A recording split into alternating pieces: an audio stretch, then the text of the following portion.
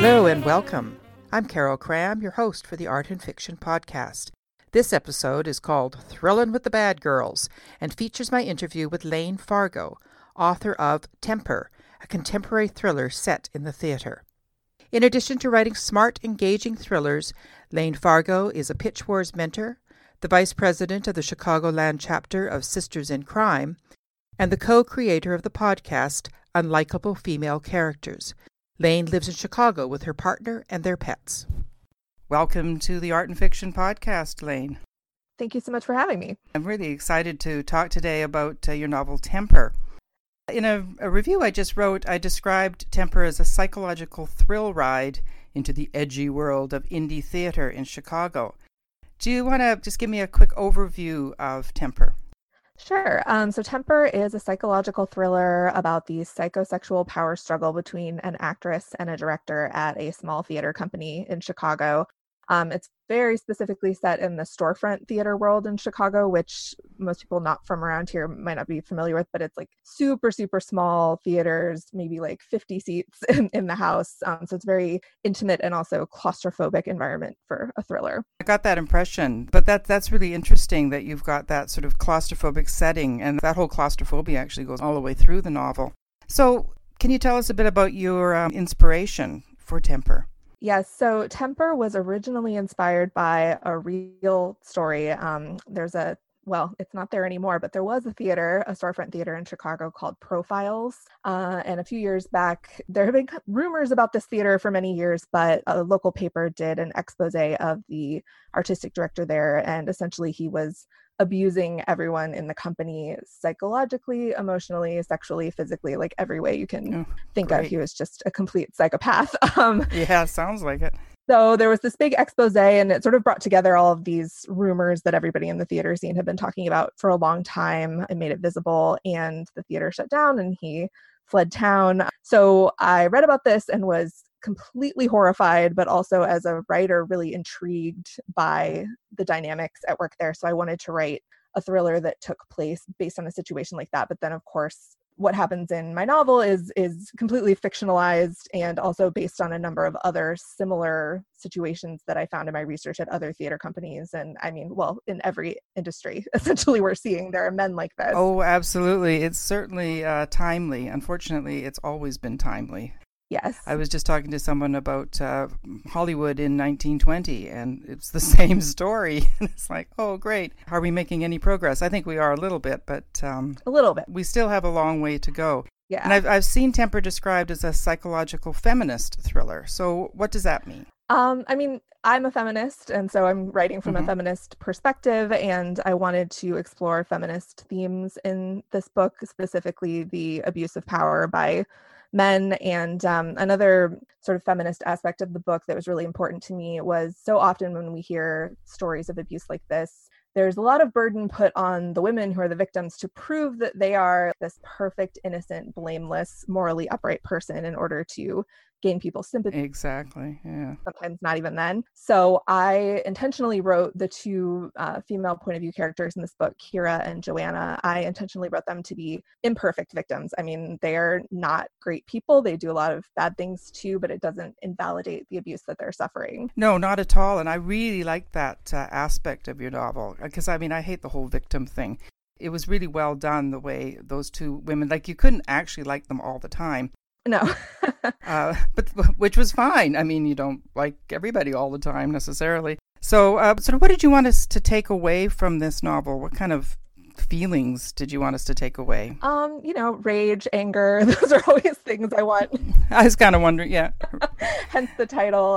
That's a theme in all of my work, I would say. I mean, how could you be just paying attention to what's going on in the world and not be angry all the time? I don't know. Well, what was sort of redeeming, do you think? Well, I'm hoping that the portrait of abuse in this book will make people, maybe who haven't encountered this in their own lives, or maybe if they have, I don't know, but a little more sensitive to how subtle it can be, because a lot of the stuff that Malcolm, the antagonist in the book, like it starts out that it's sort of just insidious. Like he's not hitting people, he's not a rapist, he's not like all of these obviously villainous things, but he is an abuser who's manipulating people all the time. And it can be so subtle that you question yourself. If you're in a situation like that, you question if it's really happening to you. And so I hope, and I have heard from some women who read the book and were like, yes, this is what I experienced exactly. It was captured here. And so I hope that can shine a light on that for which is fantastic because it is so insidious, that kind of gaslighting. Oh, well, maybe it's me. Yeah, no, it's not. So I like how you did that.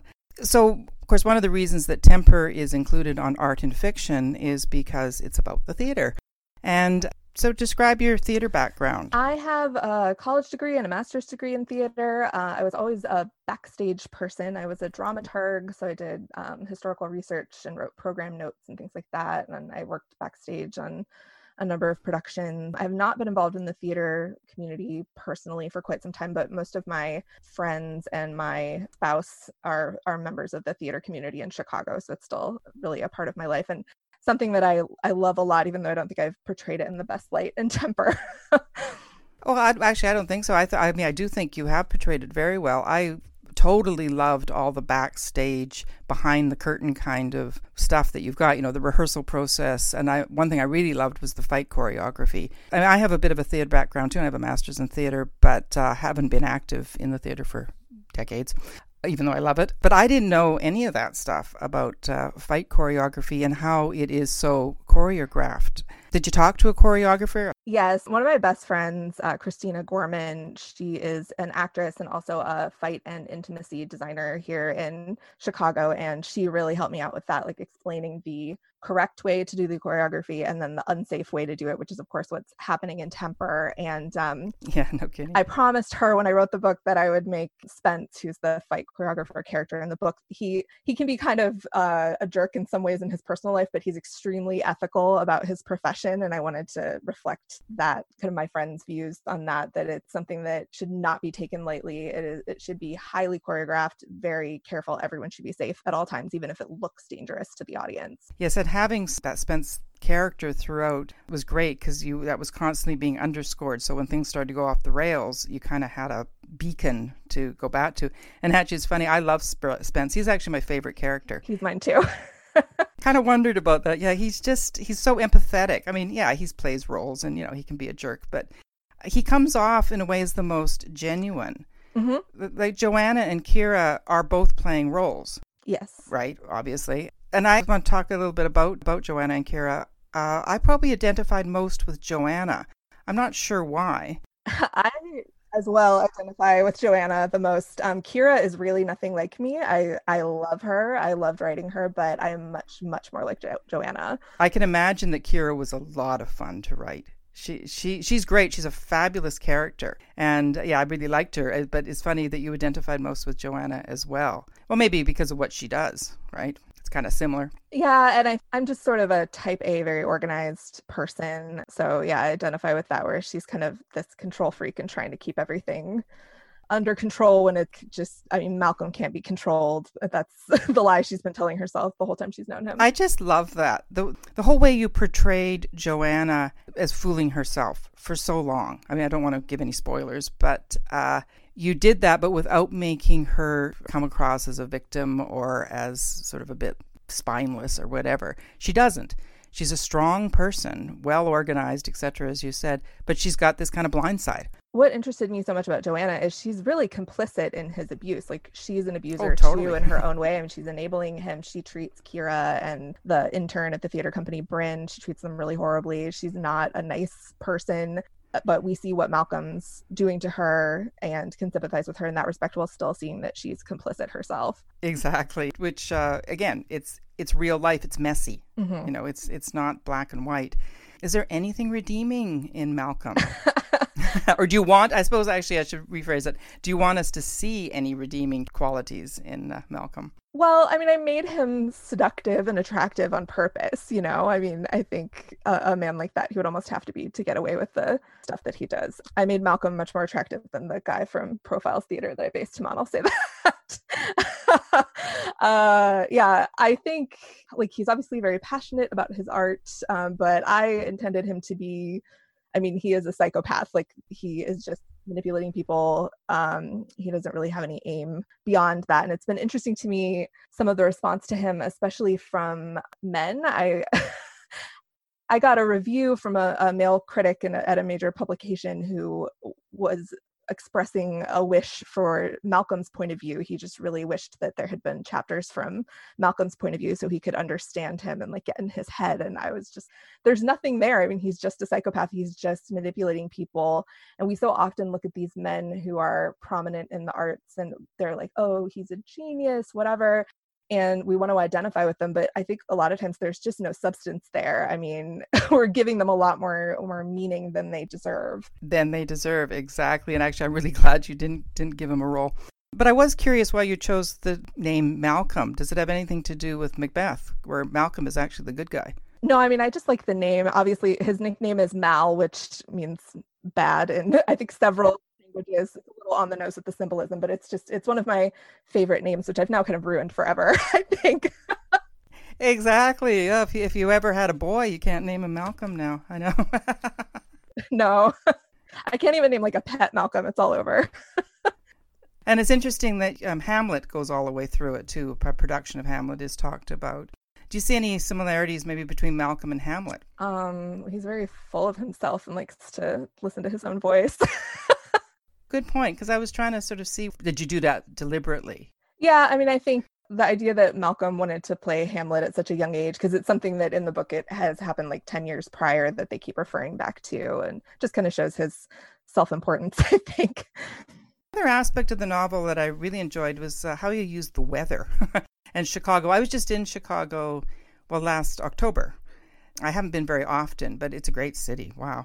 But it's interesting how you use the weather going from super hot in September to the beginning of winter when the play opens. And I was wondering, was that deliberate, using it to sort of mirror the descent of the characters? I had to laugh when I saw that question because no, not at all. Oh, really? Because it was really good. I just, fall is my favorite season, and I seem to set all of my books there. Like my one that comes out in October is set in October, and I'm writing one now that's also set in the fall. It's just like my favorite time of year, but sure, I could take credit for that, I guess. I don't know. Isn't that great? Don't you love that, though, when other people find stuff in your books that you actually didn't even know were there, but they're really good? Yeah.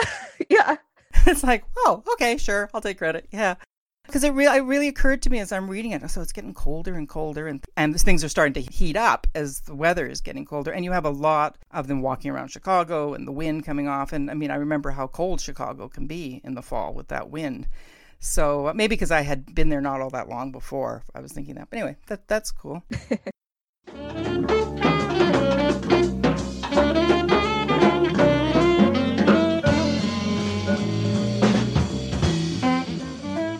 Time for a short break. I'm a huge fan of Pro Writing Aid. Described as a grammar checker, style editor, and writing mentor all in one package, Pro Writing Aid really does help you be a better writer. What I love is how the suggestions make me think about what I've written. The program does a lot more than just identify grammar and spelling mistakes. It provides 20 in-depth writing reports that highlight elements such as repetitiveness, vague wording, sentence length variation, adverbs, use of passive voice, and a lot more.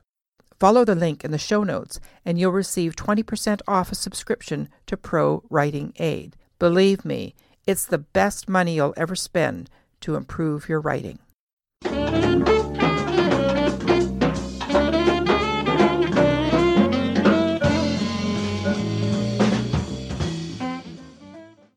Another thing I really like about your writing, I really have to compliment you, is the use of your language. You really are a fantastic wordsmith. Thank you. So do you spend a lot of time crafting your similes and all that kind of thing? They're just done really well.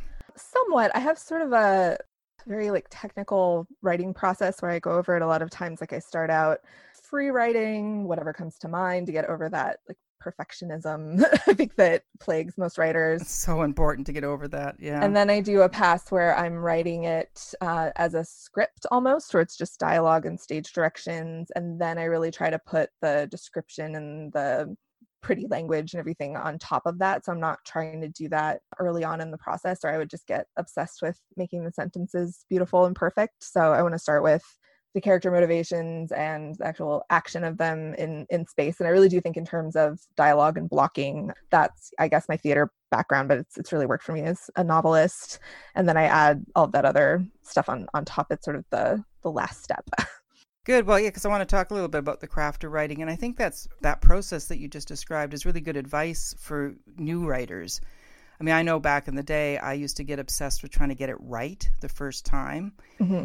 Well, forget it, right? I learned now you just got to get it out and not try and be perfect. Nobody can see it, until you let them. Yeah, that kept me stuck for so long. I mean, I didn't really start writing seriously until my late 20s. Like I wrote some in college, and then I just would get so obsessed with making that first page perfect and make no progress whatsoever. And it was doing National Novel Writing Month that really shook me out of it. I did that in 2012, I think, was the first time I attempted it. And it was a different project that didn't end up going anywhere, but it was the first thing that got me to just write and get past trying to make it perfect, because the whole point of National Novel Writing Month is you just have to write 50,000 words. Like, they can be the worst words you've ever seen, but at least you're writing something. And that really got me out of that and set me on this path. I don't think if I had done that, I'd still be rewriting like the first paragraph. Well, you're way ahead of me. It took me a few more decades to finally, even though I've been writing like all my life, and I wrote professionally for years, mm-hmm. but to actually start getting into writing fiction or really getting into it, it actually took a little bit longer because I was sort of obsessed with that perfectionism. And I love NaNoWriMo. My second novel was birthed during NaNoWriMo. It's such a great thing. Every so often I still do it. And for all you writers out there, do NaNoWriMo. It's great. Yeah, just try it. I mean, because when I did it, I really, I think I was just fully lying to myself, but I was like, I'm just going to do this for fun. I don't really want to be a writer. I'm just messing around. And then it was shortly after that, I kind of had to admit to myself that I did want to be a writer and I did want to be published. But it took that, like, I was just totally in denial about it. Well, why actually, when you were doing NaNoWriMo, what made you suddenly think, oh, I think I really do want to be a writer? I don't know. It was like once I started, I couldn't stop. It just felt right. I mean, I've always written, like when I was a little kid, I would write these little picture books. Now it's funny because I look back on myself as a child and I used to say like, oh, I want to write books. I want to write for TV. I want to do all this stuff. And then now I actually am a full-time writer, and it's like what I said I wanted to do when I was 5, but I had to go through decades of all of this other stuff in order to admit that was what I really wanted. Well, I think writers tend to be kind of late bloomers. It takes us a while. You hear about people that are 20 and they've got like 3 novels out. Like, wow, how'd you do that? It's amazing. It takes a long time to weather. I don't know. It's an interesting craft in a way, unlike a lot of the other arts where you can be a star at 20. But with writing, generally, it does tend to take a long time. Yeah. So I wanted to talk also about your podcast, Unlikable Female Characters, which is like the best name ever. Thank you. I've been listening to it. I'm getting a huge kick out of it. It's great. So tell me a bit about it. Unlikable Female Characters is a podcast that I co-host with 2 other crime fiction writers, Kristen Lepianka and Wendy Hurd. And we pretty much just unpack what makes a female character unlikable, through a feminist lens in not just books. We talk about movies and TV shows and just kind of any sort of pop culture. Sort of the conclusion that we've come to over doing this podcast for over a year now is like any character can be unlikable because it's all about female characters who are breaking the rules of the patriarchy. So there's like, if you can be too nice or too mean or too uptight or too sexy there's no like way that you can be completely likable to everyone. There's always something. So it's given us a lot to talk about. We have a really good time with it. Yes, I gather that. I know. I just love the idea because you wouldn't have unlikable male characters because male characters are allowed to be unlikable. Mm-hmm. But women are not really. We're supposed to be nice. And so I love turning that on its head because it's not true. Of course, we're not supposed to be nice, not all the time. And I mean, this has been sort of a hot button issue in crime fiction and in pop culture in general for several years now. And it seems like it is becoming more acceptable. And for a while there, like when Gone Girl came out, it was like trendy to have unlikable female characters. Everyone wanted to get in on that, but there still is an expectation in real life for women to be nice and well-behaved. Yes. and everything. So as long as that's there, we're going to see that tension play out in fiction. Yes. I'm really glad you're doing that. It's very interesting. You're also involved in Pitch Wars. Can you tell me about what that is? Sure. Yeah. Pitch Wars is this amazing mentorship program which pairs unpublished writers with more established authors or industry professionals. And industry pro mentors the unpublished writer for several months. And then there is a showcase for literary agents at the end. So you get to like work on your manuscript really in depth with a mentor and then showcase it and hopefully sign with an agent. So I was a mentee in 2017 and then I've been a mentor for 2 years now and hopefully going to do it again this year. It's a wonderful community. I recommend it to everyone. Like if you're ready to really get serious about your writing and work and learn about the publishing industry and learn how to revise, like it is a great opportunity. And they take submissions once a year. I believe it's in September this year that the submission window is going to be opening up. What's the address for that? Pitchwars.org. Good. So people can just go to that website and have a look at how to get involved. It's such a great idea. I did a mentorship program before I published my first novel, and not that one, but a different one. It's just a really great idea. I really recommend that authors look into that because you can learn so much by working with another author as opposed to an editor. It's a different dynamic. You learn different things, right, when you're with an author. Absolutely, you do. And I mean, it really changed my life. Like that is the turning point in my career as a writer. I don't really know where I'd be right now without it, but I credit so much to Pitch Wars. That's fantastic. Actually, speaking of Pitch Wars and publishing and all that, do you have any advice about publishing? Should you get an agent, a publisher, go indie? I've done both, publishing and indie, but what do you think? I have an agent, although I am considering going hybrid because I have just a lot of stuff that I want to write that's maybe not for a traditional publisher. I think going indie or hybrid is like if you have that entrepreneurial spirit and you're really like ready to think of your writing as a business and yourself as a brand and like do all of that work because it's a lot of work. It's a lot of work, I know. Yeah, I think it's a great way to go. And even if you are wanting to be traditionally published and work with an agent, I think learning as much about the business of publishing and marketing and all that stuff. It's like a lot of writers want to just ignore that and do the writing, but it really is all part of it. I kind of enjoy both aspects of it myself, but I would say no agent is better than a bad agent. I'm very lucky to have an amazing agent. She is such a great business partner and I love working with her, but I know some people who've had bad literary agents who've really messed up their careers. So you want to be very cautious about that, which is part of learning about the business of publishing. So that's my general advice. Just learn as much about the business as you can. Well, that's excellent advice. But the more I learned about the business, and yeah, I became a hybrid as well. It makes me feel like a car. You realize that, yeah, it's business. And if you want to play in this game and be a professional writer, then you've got to learn about it. So your new novel's coming out pretty soon. So can you tell us a bit about that? Sure. Yeah. My second book is called They Never Learn. It comes out on October 13th, and it is about a female serial killer who hunts rapists. Wow. I came up with the idea during the Kavanaugh Supreme Court hearings. Oh, good one. Yeah. It's really fun, actually. That might make it. I mean, it's about a serious topic, but the main character, Scarlett, is she really enjoys being a serial killer. I'll just say that. Isn't she an English professor? I think I read that. Yes, she's an English professor. Which I love because that's my background. Yeah, she's a good multitasker. She's also very organized and type A. You like these organized characters. I do. I think we put a little bit of ourselves in all our characters. Yes, there's definitely a lot of me in Scarlett. I'll say that, like even more so than in Joanna, which should maybe frighten all the men who know me. But as long as they behave, they'll be fine. Exactly. Well, that's great. I'm looking forward to reading that one. Anyway, is there anything else you'd like to share with us about the writing process or anything? I would just say I love your site. I love the idea of featuring books that feature the arts. That's some of my favorite things to read. Oh, thank you. Yeah, it's definitely a labor of love, but we're having fun with it. It's amazing how many cool authors I've found, like you. I probably wouldn't have found that book if I hadn't been looking for books about theater. There are not a ton of books about theater. I mean, there are definitely some, but I would love to see more. And I'm looking to your site for recommendations. Well, so thanks so much, Lane. Thank you so much for having me on. Thank you for listening to the Art and Fiction podcast. Please check the show notes for links and be sure to visit Art and Fiction at www.artandfiction.com to find your next great read.